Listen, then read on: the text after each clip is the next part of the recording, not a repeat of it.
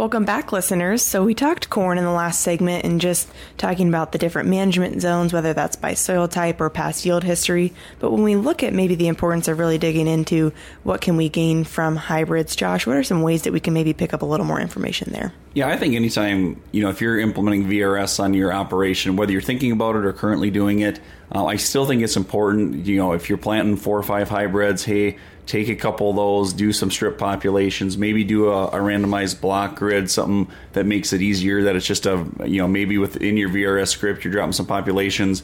And then, maybe if you're still looking at, do I need to manage different, manage those blocks differently, try some things if you got some other VRS capability, but still doing some on-farm research is good. We do provide some information, Allie, that we do, but if it's not on your farm, it's just more information where I still think that's important. So certainly, be looking at that and lean on lean on us, your Pioneer Sales or forever. We can help you get those things done. Yeah, absolutely. We just wanted to hit on that real quick, but now we'll move on in to soybeans. And I think when we look at variable rate seeding considerations for soybeans, it is important that when we're implementing these strategies for soybeans, they are going to respond a little bit differently than corn. So overall, when we look at this approach, we're going to really need to make sure that we have that clear understanding of yield history if we're going to make this work as best as it can, and just those clear justifications for either increasing or decreasing seeding rates in those management zones with just the variability throughout some of these fields.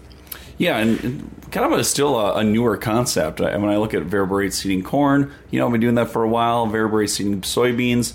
It's being done, but I still think it's kind of a new thing across at least southeast Minnesota, and something we're getting a few more questions on.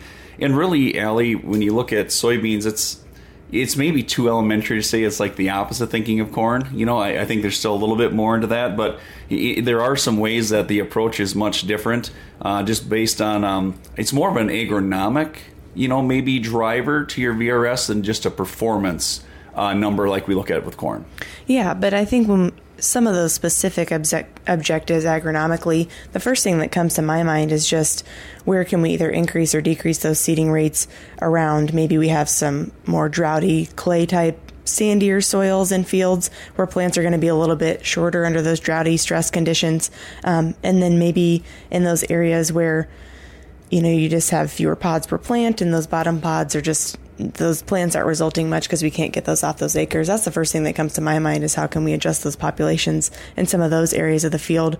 But maybe agronomically, another big factor that comes to mind, Josh, would be how can we manage white mold, big topic in southeast Minnesota. Yeah, and really it kind of goes back to what you were describing there, Allie. It seems maybe too simple, but it's kind of a plant height game, right? When you do look at soybean seeding rates, even if you just look at beans in general within the field, you talk about those sandy knobs or tight clay knobs that maybe don't produce very well. The beans get really short, and in those situations, increasing population competes, and you'll get taller beans in that area, and maybe you can increase pod count. Where you go to low areas, we definitely don't want high population, because where we have white mold, we don't want the beans big and tall. Where if we can maybe bring that population down, maybe we can manage plant height, give it some more room, get more airflow down through there, and reduce white mold. And as a result, that lower population can actually increase yield in those areas, and that high population in that maybe those more poor performance areas can actually elevate and increase our yield in those areas. But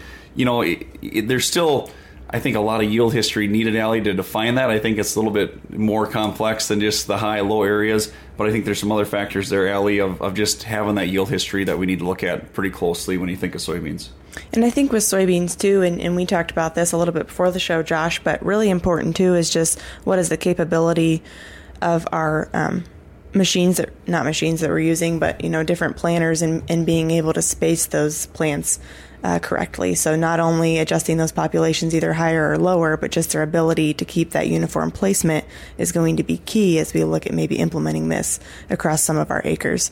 Another thing I think that's important to maybe touch on, Josh, is if someone was looking to implement this on their own acres, whether it be either corn or soybeans, what are some ways that folks could either utilize a trusted advisor for this or do some of this on their own? Yeah, that's a great question, Allie. And one thing, at Pioneer, we have software. Corteva Fields is what it is, but we do offer software, web-based, free to our growers that want to do VRS. And one thing I've seen, in recent years, I'm seeing more growers maybe work on their own VRS. Maybe they're looking at it, they got a lot of yield history they're looking at, they know these farms really well, and maybe in some cases they're looking at, I don't want to just load a prescription that I got from a computer-generated thing or from somebody else, that I maybe want to be able to put my own input into that, and certainly Corteva Fields allows that. And the nice thing is you don't need someone to do it for you. You can just go to the website and sign up, get your field set up and tackle it, or reach out to one of us or your rep and they can help you get you set up as well.